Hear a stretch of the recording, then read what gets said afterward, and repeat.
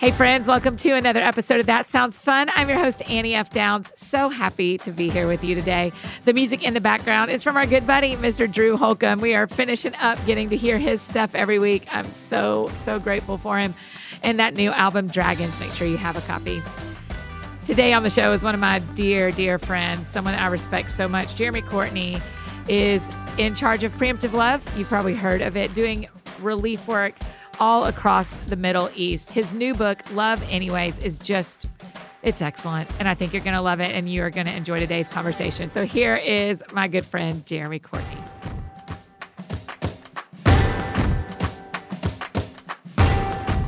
We just jumped into a quick Instagram Live because I wanted people to kind of hear from you today firsthand of what's going on in Syria. But tell me the bigger story, I guess, here of, this is a loaded question. Are you ready? Why is the Middle East so complicated? Ooh. Why are any of us so complicated? Well, I mean, like, this isn't happening at the border between Scotland and England. Not this century. Oh, that's a good point. But it did. Yeah, you're right. So when empires fall and new realities try to emerge, it's messy. Birth is messy. Yeah. And death is messy. And that's essentially what we're still living through, the fall of the Ottoman Empire, the lines that were drawn in the sand at the end of World War I. Uh-huh. You know, a couple decades of colonialism that took place after that. If you look throughout the Middle East in kind of the 20th century, you get a number of places across North Africa and the Middle East where we helped support strong men who led for 20, 30, 40 years. And now we're kind of just coming out of that era, and a whole new, more democratic, more informed thing is trying to emerge. Mm-hmm. So big buckets, you've got Ottoman Empire. Then coming out of that, you've got kind of a colonial, occupational sort of propping up the strongman. And is this like era. 1800s? So end of Ottoman Empire is like kind of moving into World War I and then end of World War I. So coming out of World War I, a lot of lines are drawn in the sand that essentially divides up the land that used to be the Ottoman Empire. Mm-hmm. So then you get the creation in this 10, 20-year period, you get the creation of modern Turkey, modern Iraq, Jordan, Lebanon, Syria. Broadly speaking, in that time frame, these countries emerge that used to be, broadly speaking, just part of the Ottoman kind of Turkic Empire. So almost like when USSR stopped being the USSR and became Russia and all these other countries. Okay. And one of the terms that we've used about that, we talk about the Balkanization of. Balkanization. Like that's a term that we use in various metaphors around the world. We talk about to balkanize is to kind of to divide up into smaller constituent parts and then sort of be against one another. Uh-huh. At some point in history, there was no such thing as a Syrian national identity. There was no such thing as an Iraqi national identity. Well, there was no such thing as an American national identity. Right. These things had to be created. And we're only 100 years on from the fall of the Ottoman Empire. Yeah. Which was the grand... I mean, literally right at 100 years. Yeah. Which was the grand... For a while, for centuries, it was the Islamic empire. It was sort of the counterpart to Christendom or to the Byzantine empire. Then it moved into more of an Islamic sort of era. And then that falls apart at World War I. And so all these little national identities are coming out of that. And we're still dealing with the after effects of it. You see it all over the world, really, where for all kinds of complicated reasons, the first or second move out of empire was a new kind of colonialism. You have a president or you have a king or you have a prime minister who's largely aided and abetted by the Western powers, who rules for 20, 30, 40 years. Right. And then now in this wave of democracy, democratization, U.S. interventionism, internet, the Arab Spring largely represents this move to say, we don't want these 30-year, 3-decade dictators anymore. Right. We want, the people want to rule, but the old ways die hard, and the powers that be die hard. And it's easy to forget that was only 100 years ago, right? Like, as an Annie, when I'm watching this, I'm going like, yeah, but Saddam Hussein, like, that's whose name comes to my mind. Or who ruled for 30 years. Right, which is insane. And he was only 2 generations probably from the Ottoman Empire. Yeah. And I think I under consider recent history. I either think about Israel and Bible times, or I think about the 90s. Yeah. When I'm learning about all this and paying attention to it, I'm not thinking back far enough or too far. That's a great point. Where you come out on a lot of these issues depends on where you start the story. You better say that. That is truth. You know, if you start the story and then without talking about what happened first, it changes the whole meaning of the story. So then you get this group or that group appears to be the aggressor. All you have to do is just lop off the first part of the story where someone else hit first. Yes. It's never as simple as right and wrong. It's just complicated to live with our identities alongside one another when we fear that the other group's coming for us, the other group's coming to get us, or there's not going to be enough to go around. And I think that largely sums up all of our conflicts around the world. Yeah.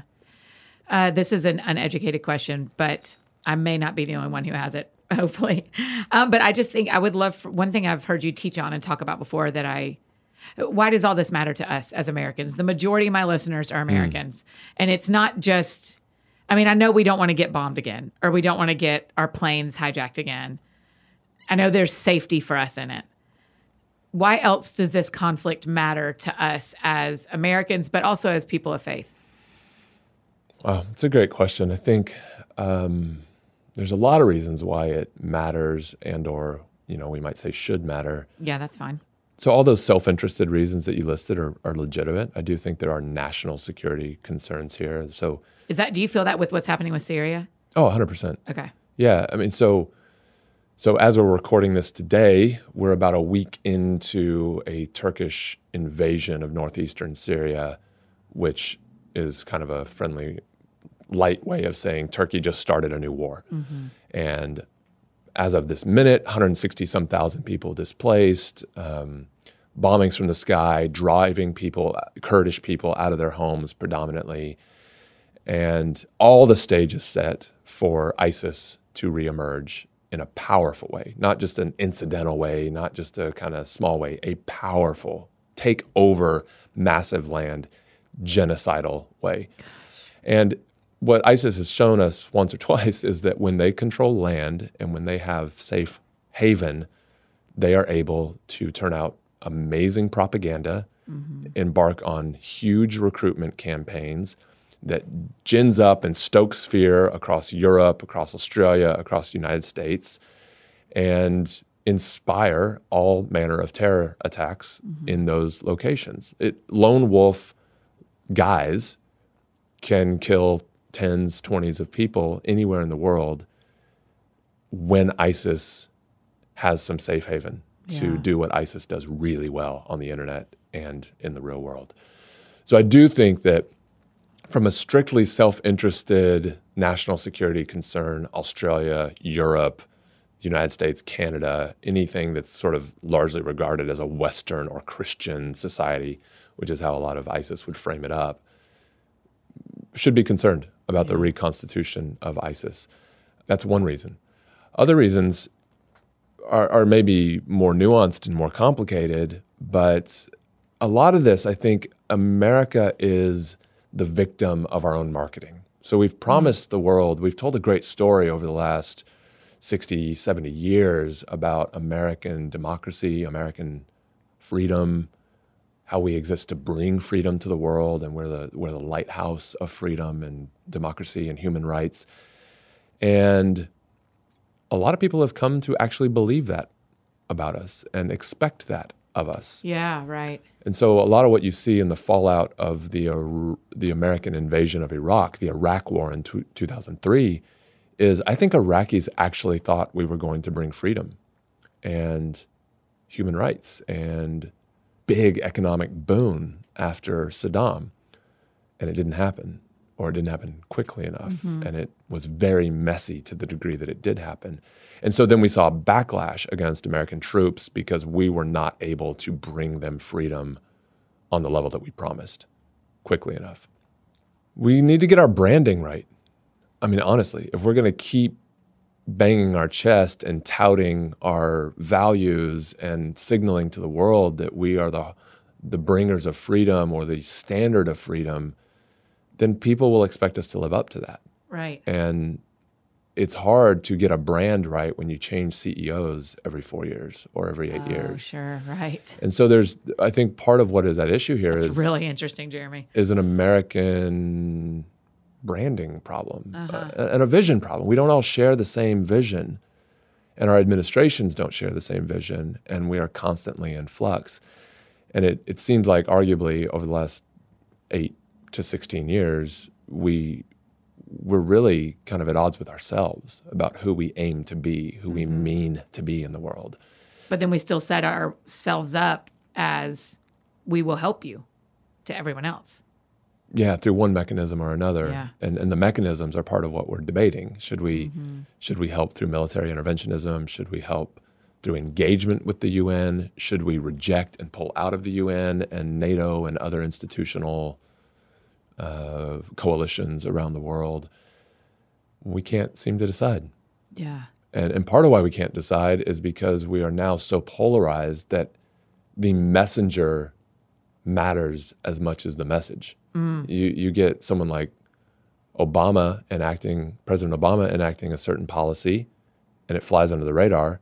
And then you get President Trump enacting a not altogether different policy, a similar policy, and it gets excoriated. The messenger means a lot to us right now. Yeah. And not for nothing. I mean, those two guys are of very different value sets and very different character. So we're not just debating policy. We're not just debating vision. We're debating character.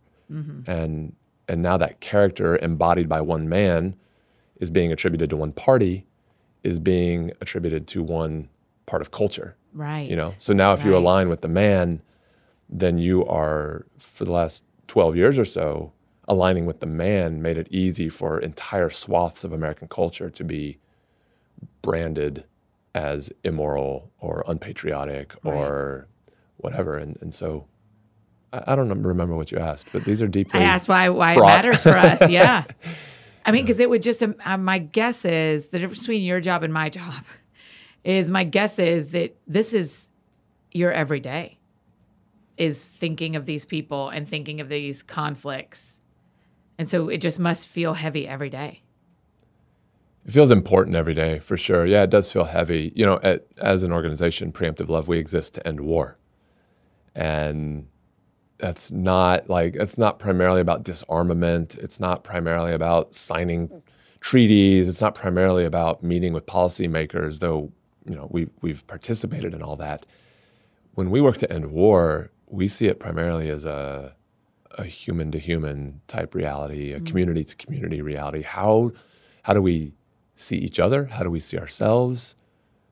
What are the stories we tell about each other? And what are the common futures that we're reaching for? And so that feels heavy, yes, but it also feels full of promise and opportunity to try and bring people to the table. So when Turkey and Syria start a new war, I mean, I guess Syria is not starting a war. I guess they're just do they have an army to fight back? Syria does. And, Syria itself has been in a civil war for 8 years, which means there are different factions inside Syria that are fighting each other. Part of what is happening in Syria right now over the last 48 hours is two factions that are at odds with one another inside Syria. The Kurds and the Assad government are now making a pact to fight against Turkey. I mean, just a few days ago, they would have been at odds with one another. kind of a ceasefire stalemate sort of Like thing. we gotta, but yeah. not cooperative. Right. And now they are coming together to fight against Syria. Now Syria and the Kurds, Syrian government and the Kurdish sort of enclave are coming together to fight against a foreign invading Right. force, the Turkish government, the Turkish military. I'm looking at a map, by Yeah. the way, while we're talking. Because, so Aleppo, people talk a lot about Aleppo. Yeah. And that is right there on the border of Turkey and Syria. Yeah, it's a little far south. It's a Syrian government-held major city, major historical city, huge trade route on the Silk Road from Yeah. centuries that was under ISIS-type control for years and was sort of fell back into government control in December 2016. So it's been reemerging as an open economic hub, not at war, for almost 3 years now. Turkey's making no avowed kind of play on Aleppo, but just north of Aleppo, we start to get into the conflict zone of what Turkey aims to what they would say liberate, free of Kurdish control. Because Got it. I know these are a lot of words, No, I'm a lot learning. of groups I love it. to throw around, but the Turkish government considers all Kurds more or less terrorists. And so what they're Are they? No. Okay. All of no group is ever a terrorist. that's a good point. There are Kurds who have engaged in terrorism. There are Kurdish terror groups that have existed. In their storytelling, they would say we're freedom fighters. They would say we're just trying to liberate our people from. It's the same thing, Jeremy. It's the same. It's who's telling the story and where did you let the story start that's determining war. Now there are things. insane. There are things that truly constitute terrorism, and I don't think we should gloss over those. Right. When a Kurdish group blows up a bus of civilians in Turkey, that's terrorism. That's terrorism, yes. And it should be condemned as such. But guilt by association is not the same thing as being guilty. Right. And so part of what Turkey does is the government and those news stations that support them, they tell stories about Kurds in such a way to help make the whole country believe that to be Kurdish is to be a terrorist. To be Which Kurdish, is kind of what happened here with Muslim, Yeah. with our Muslim friends for a while, where it was like, if you're Muslim, you're probably ISIS and you're just hiding. Yep. Okay. So this is a version of that happens in Turkey and Syria. Yep. Why does Syria matter this much? When Jordan's there, when Israel's there, where you live in Iraq, there's a huge, I'm looking at a map just so everybody knows, I don't know this in my heart. There's a huge border between Iraq and Syria. I mean, that takes up the whole northwestern border of the country you live in. Yeah. Why is Syria this important? Well, Syria is important for so many reasons, not least of which because there's humans there. Yes, 100%. And I can talk about all the geopolitical, but it just seems hugely important to me to keep bringing us all back to the fact that these are our brothers and sisters Yes. and cousins and Yes. neighbors. They are real families. These are our neighbors. Yes. Sometimes we use more narrow definitions of neighbors, Yeah. but it's important to me to say these are our neighbors. Yeah. And they exist and they're real and they hurt and they have dreams. And when bombs fall on their head or snipers kill them or tanks roll over them, they die and their kids die and we never get them back.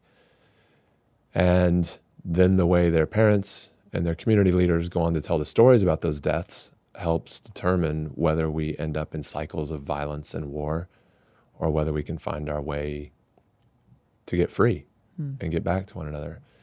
Geopolitically, Syria matters because it is a major foothold for Russia in the Middle East, and it is a major ally of Iran in the Middle East. And while I also want to speak humanely about Russian people and Iranian people, and I do understand the global aspirations of the Russian government and the Iranian government, I think there is serious cause for concern about Russia's geopolitical games in the world and Iran's geopolitical games in the world and Syria's. And so there's sort of a an alliance here between Russia, Syria, and Iran that is very much at issue. So one of the big winners of the White House pulling troops out, U.S. troops out, is that Russia just effectively kicked the U.S. out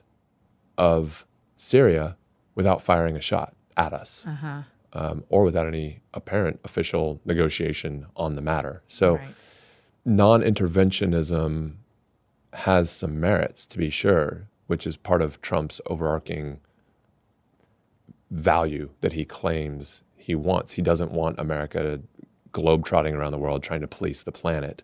And there's some value that's not altogether wrong by any stretch. I've lived through what I think is an overreaching of American military interventionism. We thought we could go into all these countries and overthrow dictators and whatever else, and it has not worked out altogether well for the world. So I think Trump is seizing upon something, President Trump's seizing upon something that has merit and is worth considering. But again, we've built a brand on freedom and democracy and values and human life and human rights, whether it's true or not, whether it's contestable or not. Right. There are people who take us at our word, and they are screaming out, where in God's name are you? Yeah. You said you stood for freedom, and now you're abandoning us and letting NATO bombs fall on our head. What is humanity? What is NATO? What are alliances? What is friendship? Yeah, because it sounds like, if I'm hearing you correctly, there would be a group of Westerners, politically or whatever, that would say Syria is on the other team. So we are okay, not okay with them being bombed, but we aren't for them anyway. And yet what you would say and what Preemptive Love would say is they are all humans. And these people are still being displaced, and they are still our neighbors, and they are not all terrorists. Yeah, and we as an organization and as a family, we have a history of running toward the violence and serving people not ignorantly, but indiscriminately, nonetheless. Like we know that we might be serving, or we know that we will be serving ISIS supporters, but if ISIS supporters are running for their lives, we figure there's no better way, no better chance to hope to transform their ideas from hate into ideas of welcome, hospitality, understanding, love, than to confront them with our shared humanity. Yeah, that is complicated though. To, like you were saying on our Instagram Live, that there are times where you're actively serving wives of ISIS members because they are in need. Is that dangerous for y'all? Yeah, for sure it is. One of the camps that we work in northeastern Syria is called Al-Hol camp, and this is a notorious, sort of the final gathering place for all the last holdouts of the ISIS fighters. So the very last patch of land, that was considered ISIS territory, we now help serve the wives of all those ISIS fighters and their children for various reasons. Some of those women didn't know what they were getting into. Yeah. Some of them got duped, they got kidnapped, they got lured. Some of them fully know what they're a part of and are full-blown, hardy ISIS supporters. But in every case, their kids were born into this reality and are going to be raised in this reality, raised under this ideology, unless someone steps in to try and break the cycle. So we've been offering sort of OB/GYN services and other kind of child services, medical services in this camp in an effort, in a hope that one of our sort of internal mantras that we challenge each other with is, can we be a people who go where no one else will go to love the people no one else will love? Yeah.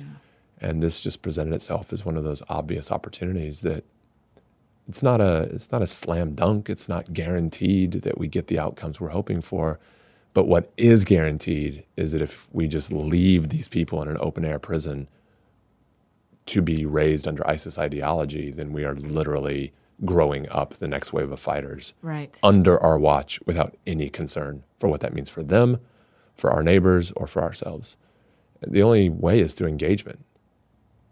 Non-interventionism at its most extreme is not going to get us where we need to go. Engagement, relationship is going to get us where we need to go. But we're not naive to the fact that that may very well cost us our lives. Right. That's the problem. Are there other people that are helping ISIS families that are in camps like that? Broadly speaking, yes. But I would dare say the way we do it, no. Yeah. It's one thing to just throw a mess of food at people and treat them begrudgingly as prisoners that we're tasked to house. That's not what we do. Yeah. To draw near, to look deep into the eyes of, to seek to understand without denying atrocities that have been committed, without whitewashing, to forgive, where there is repentance, where there is an awakening or a realization, but without denying the pain and the atrocities that have been caused. That's how we work. And it's harder. It's more complicated, but it's the only way I know that would actually transform. How'd you even think of that? What was in you and your team that went like, okay, we know there's a camp over there and it's mostly ISIS fighter holdouts and they're hungry and they're in need and they don't have what they need. We should go. Yeah.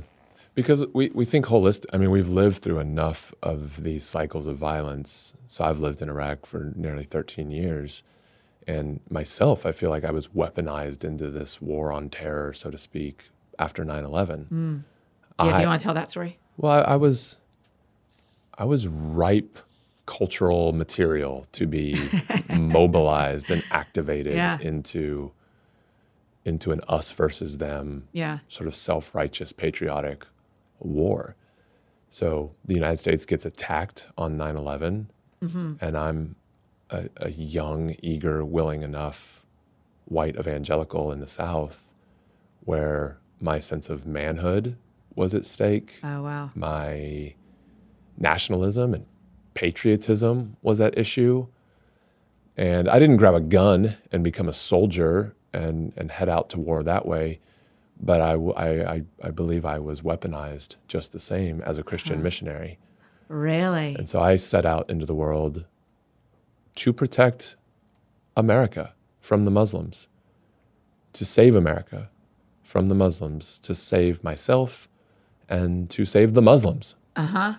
And I would have never said it at the time. I would have fought and denied it vehemently. But now looking back, well, you probably didn't even have that language. No, then. not at all. No. Not at all. But looking back from where I am now, I believe that I was activated. I was weaponized. By the church? I think it's too simple to say by the church because the church doesn't exist, or let me say it this way, the church culture that I was a part of didn't exist independent of the state. It existed in harmony with the state, in partnership with the state, the nation state, the flag. And that's true in a lot of countries where I travel. The mosque in Turkey, so to speak, Islam in Turkey is wedded to the Turkish flag. Islam in the Kurdish part of Iraq is wedded to the Kurdish flag. Islam in the Shia part of Iraq is complicatedly wedded to either Iraqi flag or the Iranian flag. So, wow. And do the Kurds in Iraq, are they the same as the Kurds in Syria? In a way, yes. Ethnically, they would all identify as Kurds, but they are of different tribes. They are of different dialects. In some cases, they literally cannot even speak to each other. So it would be like Native American tribes maybe, where they would all be Native Americans, but they all have very different histories and very different languages and very different kind of traditions? No, because Native Americans is more category that we put on them. Oh, sorry. No, it's okay. I mean, but as they would have known themselves back in the day, they wouldn't have necessarily. I mean, some may have descended from similar bloodlines, but some would have been a very distinct bloodlines. Sure. Okay. What we are talking about is an ethnic group here that no matter the tribal distinctions, they all still get to claim a certain ethnic bloodline called Kurdish. Kurdish. Got it. Okay. And that reality exists among Arabs. It exists among other groups as well. And so you were, after 9/11, you just felt there was a way to step in. Yeah. You became a weapon for Christianity towards Muslims. And I think I don't think it's too small to say became a weapon for the American flag as well, for the American government. I think somehow we were all wrapped in that flag. Those got tied very tightly in 2001. I agree with to that. be an evangelical, at least a white evangelical from the South, was largely still to be draped in the flag. Yeah. So it becomes complicated to try and parse those things out. Would you do it different if you knew now what you knew then? Well, certainly, yes. And I don't look back at my former self or my former community with scorn either. I have in the past, and I think there's a place on the other side of scorn and self-righteousness that is more understanding and empathic. I know why we did things the way we did. We were products of culture. We were products of the very thing we were creating, which was reinforcing who we were, So I can look at it critically, and I think we're still trapped in similar cycles today. So I want to speak, you might say, prophetically toward it, but not with scorn, not with the kind of self-righteousness that doesn't admit I was a part of it and I'm a product of it. Maybe that's an important thing to say. Our success, in as much as we've been successful as an organization, is actually a product of the very thing that I now critique. So what do I do with that? Right. That's mysterious to deal with. So I want to honor that, if honor is the right word. And let me say it in personal terms. Men are victims of the patriarchy too. Say that. It's not only, though it is certainly, that women suffer under patriarchal systems, but men suffer under patriarchal systems in as much as we get a warped sense of what it means to be male. Talk about that. I don't know that I've heard anybody talk. I 100% agree with you. I just don't know that I've heard anybody talk about it. Because there's the pressure on men to be in the system as much as you can be held down by the system because of the pressure, as much as I can be held back by the system because I'm not a man. Protect your family, provide for your family, lead your family, be tough, don't cry, bring home the bacon, bread on the table. Like all those things over time start to warp all kinds of strands of manhood or maleness that might otherwise exist in the world. So we rightly spend a lot of time talking about trying to create a more equitable society for women. But I think as we focus on that and as we do that, what also happens concurrently is that we make men more free to feel.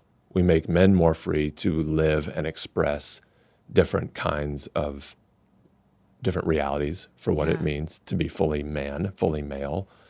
And we all rise together. How do we do that? You're raising a daughter and a son. How do we help young men and grown men that feel that? How do we help? We can all, a lot of people in my life and me foremost, we can probably all do a little bit better about affirming feelings that we each have and maybe give up some of the impulse to police other people's feelings. The tropes and the stereotypes of the generation before me or two generations before me in manhood or male life would talk a lot about suck it up, buck up, men don't cry, real men don't this, that, or the other, which is a kind of, that's part of the oppressive patriarchy toward men, that it denies things that you know to be true inside you. I am saddened by this. Well, deny it. Don't allow it. That is disallowed if you would be a man at this time. You would be a man in this culture. You would succeed. To be man, to be male is to dominate, to push through, to be tough, to have thick skin.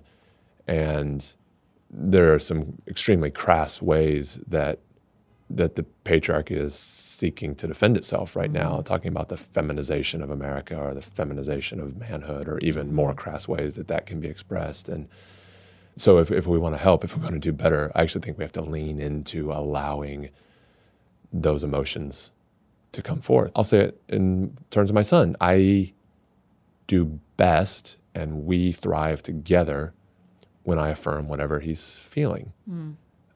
There's still ways to coach and guide and lead through. Not all feelings speak to objective realities that exist objectively right in front of us to be analyzed. Sometimes our feelings get it wrong, but we still do well to let those wrong feelings be expressed, which is, I think a lot of us are waking up to that right now. So while we champion the young women in our lives and try to create a more equitable world for the grown women in our lives, I think we're doing that maybe as well as we've ever done it, maybe better than we've ever done it, but we still have a long way to go. I think one of the things that we're at risk of getting wrong is a total denunciation of the male side of our house, the male side of our family. If to raise women up results in a decimation of men or maleness, or a shaming into exile of maleness, it's just not going to get us where we need to go. Right. It's not actually going to lead to the world we want for women. It's going to lead to the cultural backlash that we saw epitomized in the Brett Kavanaugh hearings, where men and female supporters of men feel so under attack that they will double down, and it leads to another one of these major culture war kinds of fights. So it feels like in Scripture where it talks about that there will be wars and rumors of wars.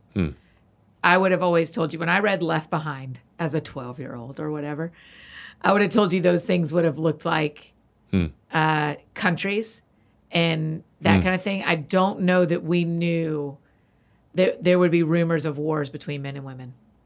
That would, because it does feel like that. Like when you bring up Brett Kavanaugh, particularly, that even as an Annie, that felt like I felt so torn about who to believe and what to do. And well, then I have to stand by these, but what if this? And, like I felt at war within myself over the bigger story. I just don't know that when I thought about that verse in the 90s, that I would have ever dreamed it would be between men and women. And it's interesting that you say that, because I said earlier that as preemptive love, we exist to end war. And that's precisely the way we see it, that if we want to end the big nation-state wars, we actually have to give a lot more attention to the canaries in the coal mine, which are cable news wars, race wars, the war on drugs, the gender wars. That's the stuff that seems to lead us inexorably toward greater conflict, because our political parties align across these things, and who we elect into office determines whether we have a more aggressive or a less aggressive approach on this or the other. And our brand is sort of tied nationally to which guy's in office, or which woman maybe one day is in office, which then affects how the rest of the world sees us and relate to us, and whether they think they can attack us or take advantage of us or play us or cooperate with us. And so having lived through these cycles of violence in various countries, I just see a line that connects from how we talk about each other and relate to each other as men and women, black, white, gay, straight, the lines that I feel like I can connect now between how this plays out in our neighborhoods in the United States and who gets a bomb dropped in their living room in Iraq or Syria as my neighbor. I just see a direct line between those two things. So we want to stop war, and I think it starts at home with how we relate to each other.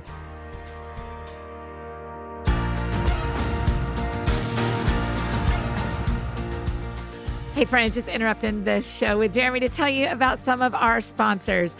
We all want to do the right thing to keep our bodies healthy in the long run, but even if we try really hard to eat kale salads and drink green smoothies, we're still most likely not getting all of our essential nutrients we need on a daily basis. So I want to tell you about Ritual, the obsessively researched vitamin for women. Ritual's essentials have the nutrients most of us don't get enough from food, all in their clean, absorbable forms, and no shady additives or ingredients that can be more harm to your body than good. 2 easy-to-take capsules provide 9 nutrients you need to support a strong foundation for your health. I am absolutely loving taking them every morning. I feel like having something to get your day started like that is really, really helpful. I've been taking them for a couple of weeks, and I think they're great. And also, this is a huge to me. They smell nice. They actually smell like mint when you open the container. And that is so great because so many times I think vitamins stink and these smell great. And so I just absolutely love them. Ritual Essentials for Women is the multivitamin reimagined. From D3 to omega-3, Ritual's Essential for Women help fill the gaps in a woman's diet. And their no nausea capsule design is gentle on an empty stomach. And as I told you, there's a mint tab in every bottle to keep things fresh so you don't get that fishy aftertaste, common in most omega-3s. And I love that you can get Ritual delivered. A subscription is easy to start and it's easy to snooze. It's only $1 a day to have all the essential nutrients your body needs delivered every month, no strings attached. Better health doesn't happen overnight, friends. And right now, Ritual is offering my friends 10% off during your first 3 months. Fill in the gaps in your diet with Essential for Women, a small step that helps support a healthy foundation for your body. Just go to ritual.com/thatsoundsfun to start your Ritual today. That's 10% off your first 3 months at ritual.com/thatsoundsfun. Today's show is also brought to us by our friends at Uncommon Goods. Uncommon Goods is a website that has unique, fun, beautiful things for you, your home, your garden, your office. They have cool and unusual gifts for any occasion, which I think is really fun going into the holiday season to peruse around. If you love unique things, you're probably going to want everything you see. For example, they have pedestals for your pistachios, necklaces made of shattered glass, cheese boards that swivel. Get ready for that. If you've read my book, Remember God, you know that I love Inner Light Yoga here in Nashville. And so actually what we got from Uncommon Goods are some yogi candles, which are really cool. They're named after different positions in yoga, and they're hand-poured soy candles made in Washington, D.C., handmade. I think they are so beautiful and smell awesome. Uncommon Goods is kind of the website for people who are searching for something truly unique, whether it's for yourself or for a gift.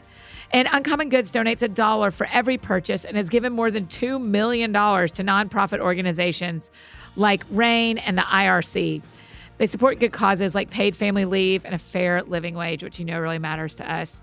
They don't sell products made with fur, feather, or leather, and they support small business and local artists. Uncommon Goods wants to help you discover your new favorite thing. So they're offering my friends an exclusive deal on your first purchase, you guys. Just go to uncommongoods.com/thatsoundsfun to receive $5 off your first purchase. That's uncommongoods.com/thatsoundsfun to receive $5 off your first purchase. I think you guys are going to love them. I can't wait to hear your thoughts. Now back to the show.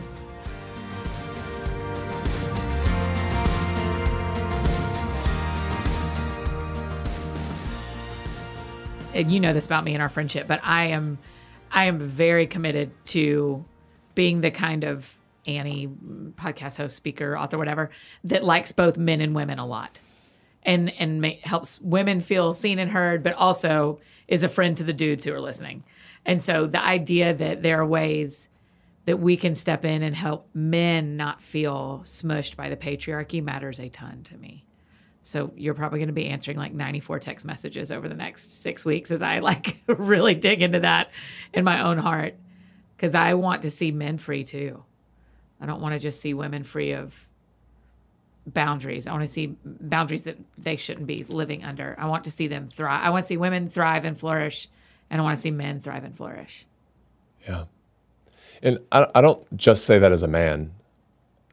In a way that's meant to shore up more for myself. This sort of overturning rocks and looking at the other side of the story is kind of the essence of how we do all of our work. Yeah.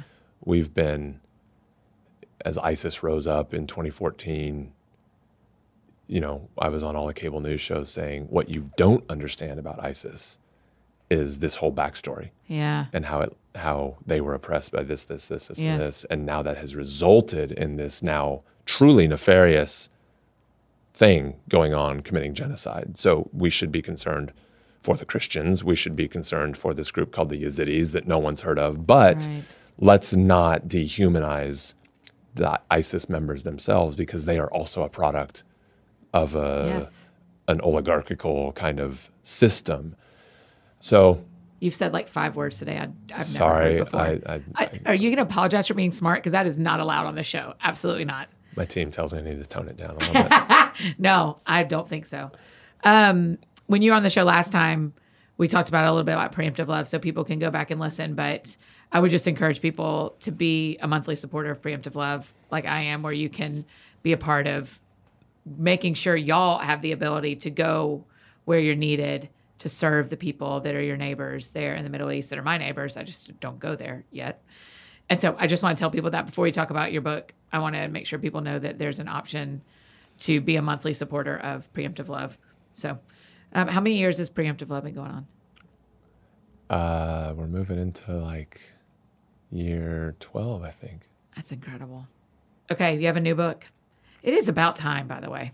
Yeah. that we got this book. I've been ready for it. How's it feel that it's actually out? What a weird time for it to come out and all this be going down. Yeah. It's, about writing and releasing. It's at once thrilling and like almost a complete non-event in many Yes. instances. So, Yeah. in my case, I sort of put all this, there's a conversation I want to be having. That's largely the conversation we're having now, but less, the book is meant to stoke more of a conversation about the philosophical side of things than the like nuts and bolts Yes. side of things. That's actually what I loved about it. Is I feel like when I read it, you gave me way more the philosophical side, way more the high level thinking around love in your story. So the context is Iraq. It's growing up evangelical. It's setting out into the world as a missionary. It's seeing some of the simplicity of childhood fall away. It's patriarchal kind of demands and realities causing trauma and pain. And I guess I would describe the whole book as an exploration of what happens when our tightly held beliefs about God and country and money and power and manhood and therefore womanhood, Yeah. who matters, who gets to tell the story, when all those things come crashing into one another and we can't control the outcomes. Yeah. I think that's what the book is exploring, because it seems like what we're all exploring right now. Right. I mean, I just feel like as you're saying that, that is true of this book, but also I think that feels like what I'm thinking about a lot right now, between racial reconciliation, men and women, particularly in church, and where do they thrive in church, this going on daily in Syria and in the Middle East. It just feels like everywhere there's this opportunity to notice conflict that may not be in my house, but is very near to me if I choose to care. Yeah. Right? Yeah. So writing a book it's a static piece now. Yeah. It exists as it is. Yeah. And then podcasts like this are the updated day to day. Your Instagram is an updated day to day. How do they play together? Well, there's like 3 or 4 typos in the book. So that's 3 or 4. I had another author sitting here yesterday and he had found 17. So when you go back and read the audiobook, That's when you find it. when it's too late, Yep. you're like, oh man, how did that one make it?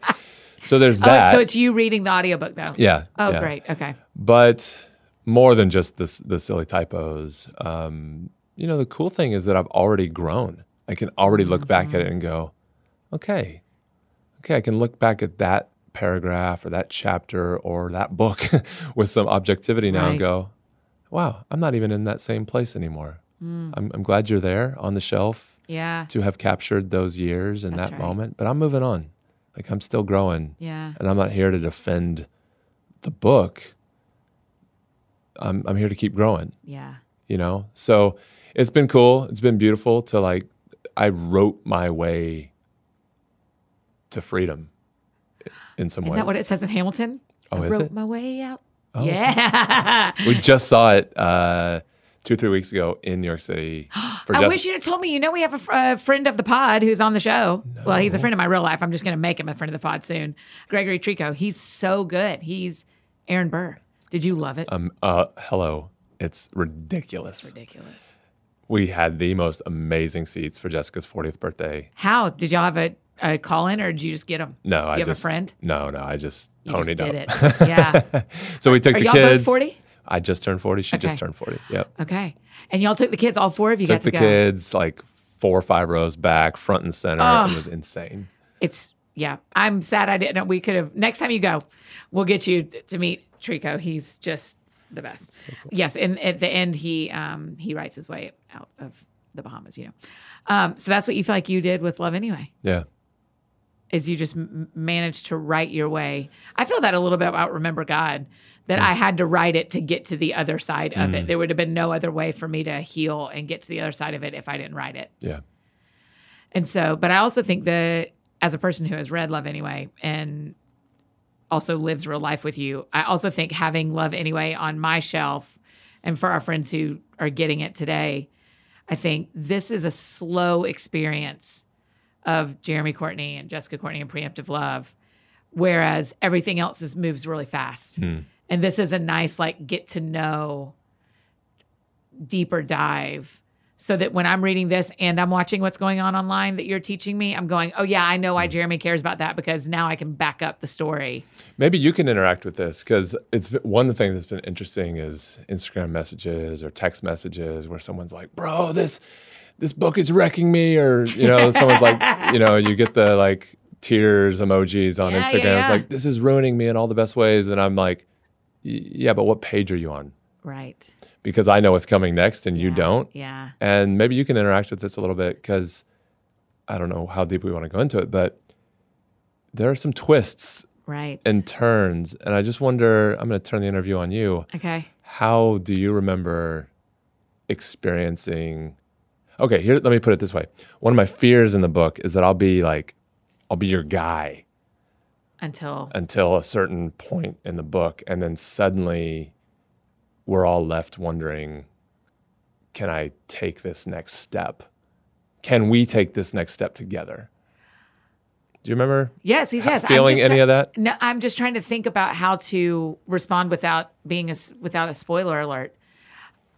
I think you as the author are probably over feeling that you're going to lose friends because of those places.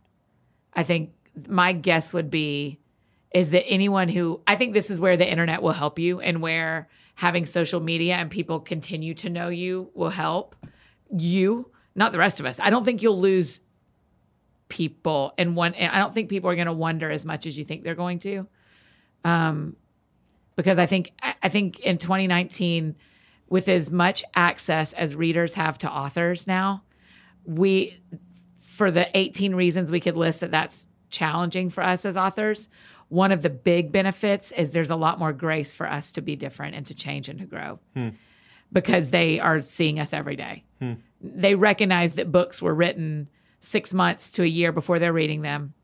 They are recognizing that we're telling things in our books that they would have never known another way. I mean, I have 2 whole chapters in my new book about something that's happened in my life that no one knows at all except my real life friends. And because I don't know how to talk about it yet, but I can write about it today. Yeah, it's safer. Yeah. Because you can control how the words come tumbling out. That's right. Edit them. And I think that will be what people will feel as they read Love Anyway, is they will be on your team, and then they will feel you change, and they will stay on your team. That's my guess. It didn't change me towards you. Does that feel true? I mean, have you had people go like, I was with you until page 218? It's been interesting because we're out on tour right now, touring behind the book and a new film. And so it's been lots of live events night after night. And are you on a bus? No. Oh, you're missing it. Well, I mean, maybe next tour will be a little bit bigger. Let's wrap a bus. Yeah. We need you to. Well, here's what we need to do. You and I need to tour together. Okay. Then you can bring the homies out, and like we can amp it up a level. Oh, done. Wrap a bus with our faces. Okay. I'm gonna make some calls today. Preemptive Love. We're going on tour. So night after night, you're interacting with people. Well, it comes back to sort of the start of our conversation about the way we categorize each other and relate to each other. I think you're right. I think I am overthinking it. I think you're right that there's a certain kind of neurosis or fear that I'm still kind of groping my way through Sure. as I try to come clean or tell the truth about what it has been like to be at war. Because again, like I said earlier, some of our success was built on the wings or the realities of things that I no longer fully espouse. Right. But just because I've moved on doesn't mean everyone else who supports us or wants to be a part of the community has moved on. Right. And just because I've moved on doesn't mean I'm aiming to reject anyone That's else. right. But so much of how we organize each other is by way of rejection. Yeah. I'm this, I'm not that, Yeah. that we expect to get rejected Yeah. by others. And I think that's part of what this feels like an experiment Yeah. in is I wonder what I can say. I wonder how truthful I can be. Yeah. I wonder how many different kinds of people we can keep stuffing into this community that we call preemptive love or love anyway. You know, like Right. how many people are willing to keep coming together to love anyway if we all keep experimenting together with a deeper level of truth telling? I wonder if what you're leading us toward is permission for people to change as they grow. I hope so. There have to be more of us that say to people, especially faith people, we are all in on Jesus. He is the spine. He is our backbone. This is something Beth Moore said years ago that has just resonated with me so much, where she said, you got to know what's the spine and what you got to know what's the backbone, and you got to know what are the ribs. And remember that ribs can be broken and ribs can be healed. And there are things that are ribs. But what we have to stay true and what we all do have to agree on is the backbone. And that has just always stuck with me, particularly as I've grown and changed and gone like, man, there were things that I thought were backbone things in 2004 Yeah. that probably aren't. But in a way, I can say yes to all that. But there's a contrarian in me that wants to I like say, that. yeah, but that's still a sort of self-sorting, self-selection that prevents us from knowing well how to negotiate with people who see a different backbone. Isn't that what is really at issue right now?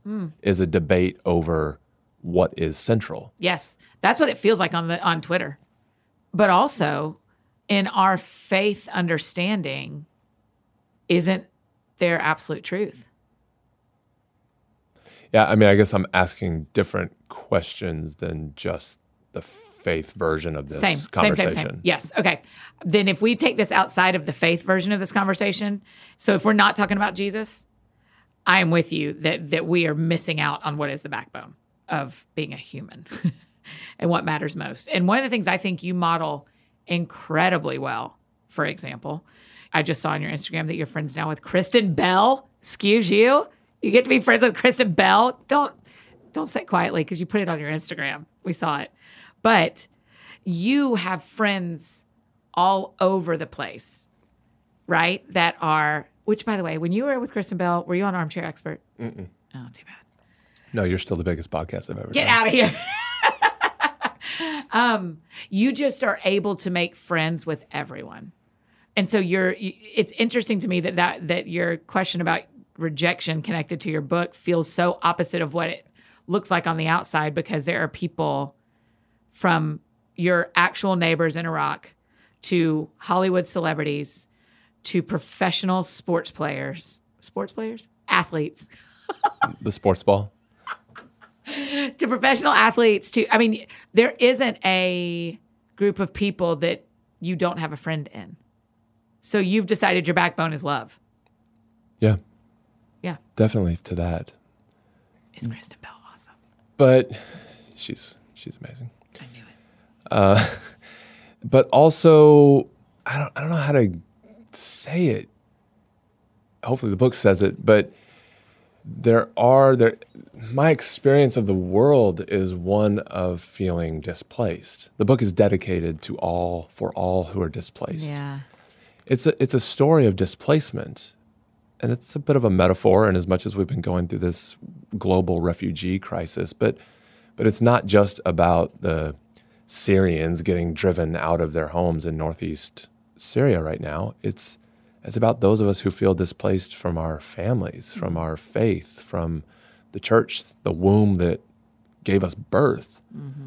And what I think is at issue and what a lot of us are groping for and trying to figure out is, where will I belong again? Will I ever belong again? Will there ever be a sense of surety in the world the way that womb once felt so sure and safe? And I don't think so. Do you think so? Yeah. Wow. I don't know that anyone's ever said it quite, that you just said it. And that's interesting. Maybe not. I don't think there's an idealist in me that wants to say, yeah, we just have to go make that new community. But it's a community built on... We know too much, Jeremy. Here's what we're exploring. Here's what I'm leading and trying to explore is, can we feel at home together by building a new community based on doubt, not based on certainty. So we're touring right now with our friends, The Brilliance. Yeah. And every night they lead out our shows in salons and, coffee shops and living rooms around the U.S. They lead out and they sing, "Give me doubt that I might see my neighbor as myself." And it's been so profound for me every night to be reminded that my certainty actually obstructs my view of my neighbor. And it's doubt, or what many of us grew up calling humility, but it's doubt on a level.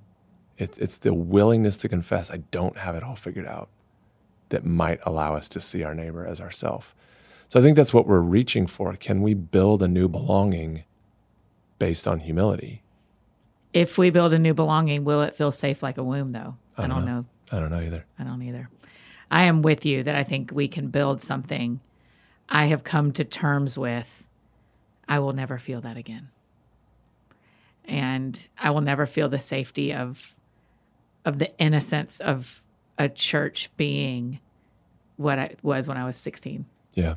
And so, yeah.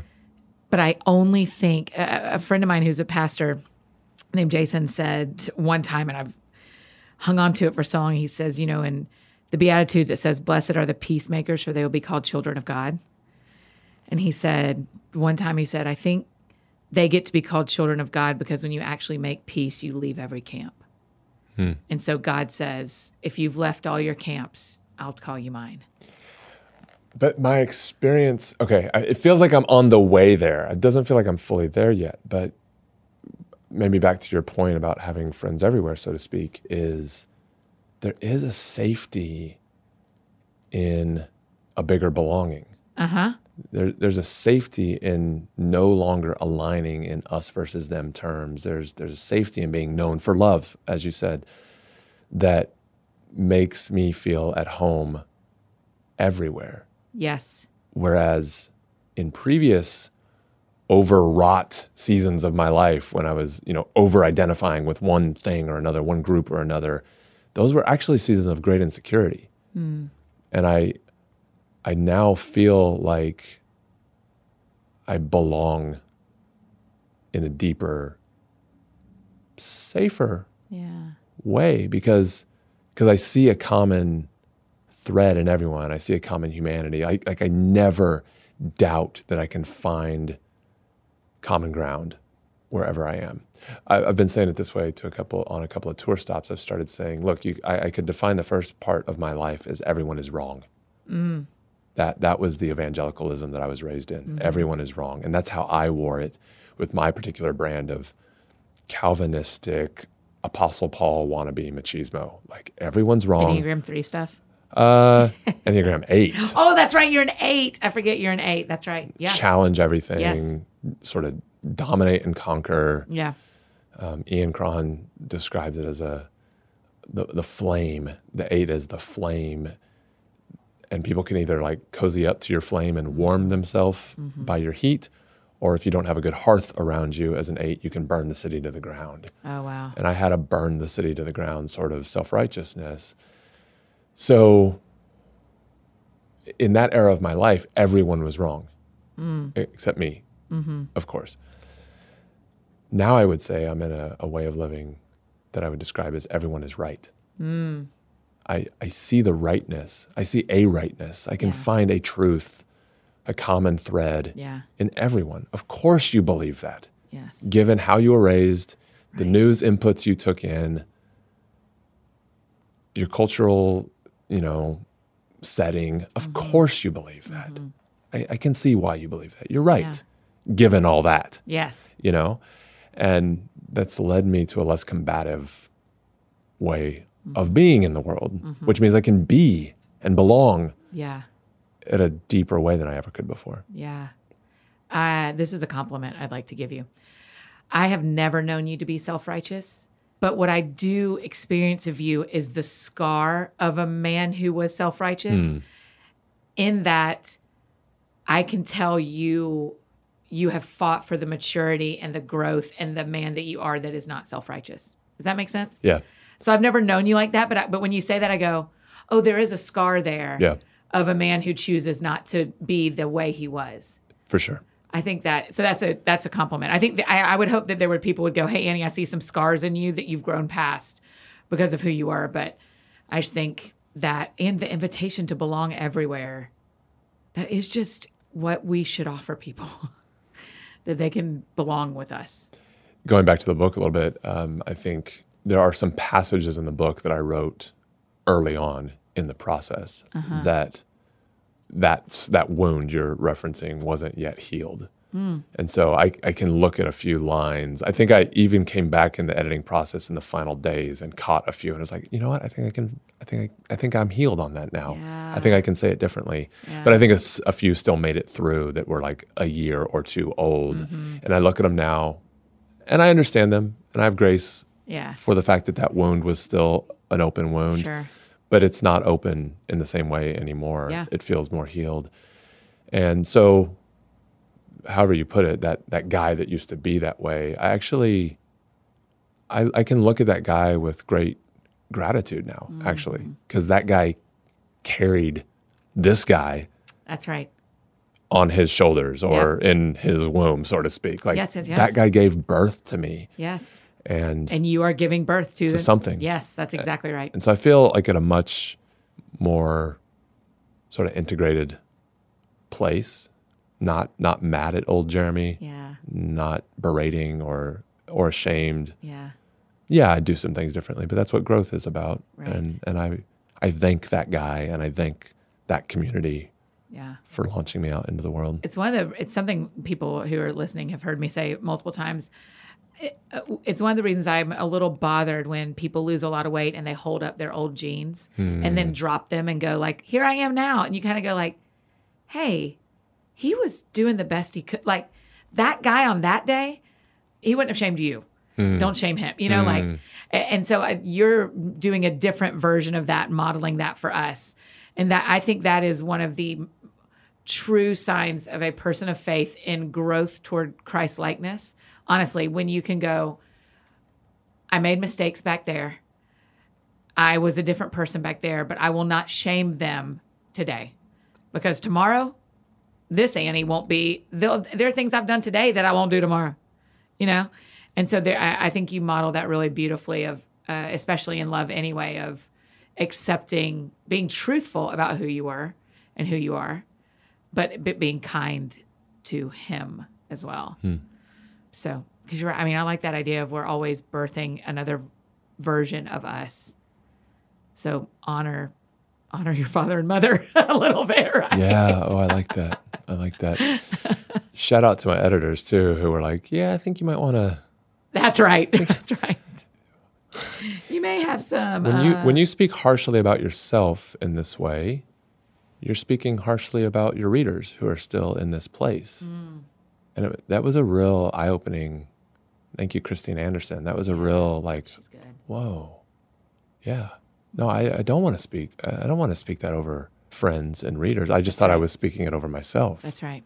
Okay. No, I get that now. And it was very, very healing. Self-shaming affects everyone around you because it makes them wonder whether they should be shaming themselves too. Wow. And so you've done a beautiful thing in the book, but also today for us to remind us, like, don't do that. It ain't worth it. Okay, well, Jeremy, just for you're on tour and we have a time limit. We're going to have to cut this one. We could do this for 2 more hours. Do you know what amazes me about you is when we sit together, you are a dear friend to me. And yet I bet every single person, I bet Kristen Bell feels that too. And I bet every person you get to sit with, you make us all feel like we're so valued by you. So I just appreciate that about you. You're a good friend. So Love Anyway is out. People should grab that. Preemptivelove.org, where they can read all about the crisis in Syria. They can be a part of that directly. They can also be monthly donors. How long are you out on tour? Oh, we're still adding dates. It's been Great. so fun and so successful, and people are, wanting to join up. We've purposely kept it to kind of small salon style cup shop shows. So yeah, we're still adding. We'll probably be out into mid-December, I think. Oh, great. Point. Okay. And then probably pick it up again in the spring. Yeah, beautiful. Okay, so where can people learn all that? Loveanyway.com Okay. has the book, the tour, loveanyway.com/tour/book/film. Yes. The film is part of the tour. Yes. But it's all available online. We've had. So someone in Wichita wants you to come to their coffee shop. Is there a way to do all that too, to add a date? There's a way to reach out, and Okay. we're entertaining a few options still. But as meaningful, perhaps, we created this film to be a tool to help provoke important conversations in and among us. How can we heal all that's tearing us apart? 30-minute film, super easy. Plop it down in front of your small group, your church, your family, and it just sits there on a screen in front of you and helps get the conversation started. Because a lot of us care about this stuff, but we don't know how to get the conversation started. Yeah. So we made this tool so that you didn't have to be the awkward one to ask some of the hard questions, and you can interact with a objective third party kind of set of information or provoking thoughts. So we've had 900 screenings sign up across 35 countries across the world. The world is hungry for this conversation. How can we heal all that's tearing us apart? Yeah. It's not an American phenomenon. It's not a Middle Eastern thing. Yeah. We are all going through the fracturing and the birth pains, trying to see what is emerging right now as the maps that we inherited don't seem to match the terrain beneath our feet anymore. And so we made this as a tool, a gift. It's all free, loveanyway.com/film, and you can screen it wherever you want to. We'd love it if you let us know if you do that, but it's available to anyone to get the conversation started. Yeah. Thank you. That is very generous of y'all. Okay, well, the last question we always ask, because the show is called That Sounds Fun, Jeremy Courtney, tell me what y'all do for fun. Oh, man. Well, right now. What a left turn. Yeah. I mean, on tour right now, I'll tell you that hanging out with people after the show is fun. Yeah. You've got that energy, Yeah. So love those conversations, love going deep, love playing the role of friend or shoulder to cry on, and selfies and all that kind of stuff is all fun. As a family, we vacillate between alone time. Yeah. It's fun for us to all go into our own cave and read a book or whatever, but it's also fun to, get a pizza and watch a movie together. Where are y'all basing when you're in the U.S. for a couple months? So I'm on the road almost the entire time that we're here, all but a few days, literally. I'm just on the road the entire time. Jess and the kids are in Atlanta for part of this season, and then kind of out of Houston for the other part. Okay. And then they're on the road with me for a couple of events much as possible as well. Will they be back here with you? Nashville, where we are now. I don't know if we make it back to Nashville together. That's sad. But I like her. You can come hang out with us somewhere on the road. I may need to, just because I like to see your wife when she's on this side of the world. Well, thank you for being on the show. Thanks for making time. Thanks for making us smarter and more thoughtful. I'm really grateful.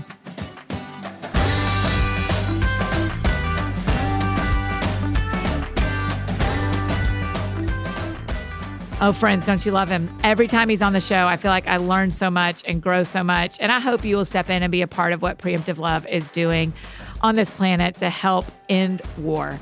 And make sure you grab a copy of Jeremy's book, Love Anyway. It is a favorite. I've really, really enjoyed reading it. There's so much you learn about him and his story and his wife and his family. So I think you'll really enjoy it. If you need anything else from me, I'm embarrassingly easy to find. You know it. Annie F. Downs, F as in falafel, because that's one of my very favorite things to eat when I'm in the Middle East. Annie F. Downs on Instagram, Twitter, Facebook, all the places you may need me. That's how you can find me. And I think that's it for me today, friends. Go out and do something that sounds fun to you, and I will do the same. And we'll see you back here on Thursday with my friend. Y'all are going to love her, Jordan Dooley.